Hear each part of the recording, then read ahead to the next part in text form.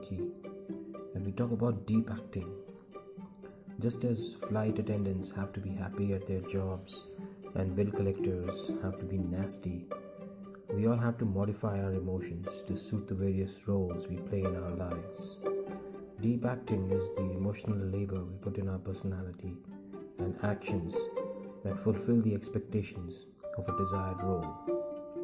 Surface acting, on the other hand, are the fake emotions displayed mainly on the surface for the sake of the job profile, and it is the McDonald's checkout guy who gives a polite smile because he has to do so, or the CEO of a company who has to hide his imposter syndrome, or the bouncer at a concert who has to scowl and appear menacing even though he too is enjoying the show.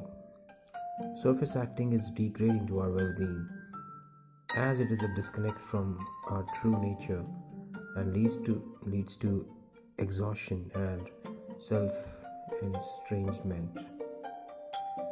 Research on emotional labor. It provides 4 emotional strategies in workers who are handling customers or clients. Deep actors who feel what they show are emotionally healthy and aren't disconnected with themselves. This genuinity of their emotions makes them authentic and trustworthy. Low actors are the one doing surface acting. Non-actors are doing minimum emotional labor and appear disinterested or aloof. Regulators are switching between not caring to act or doing some surface acting. Being genuinely nice has the maximum impact on one's emotional health and also helps in better performance while improving social relationships. Surface acting, or faking your emotions, taxes the brain so much that it leads to fatigue.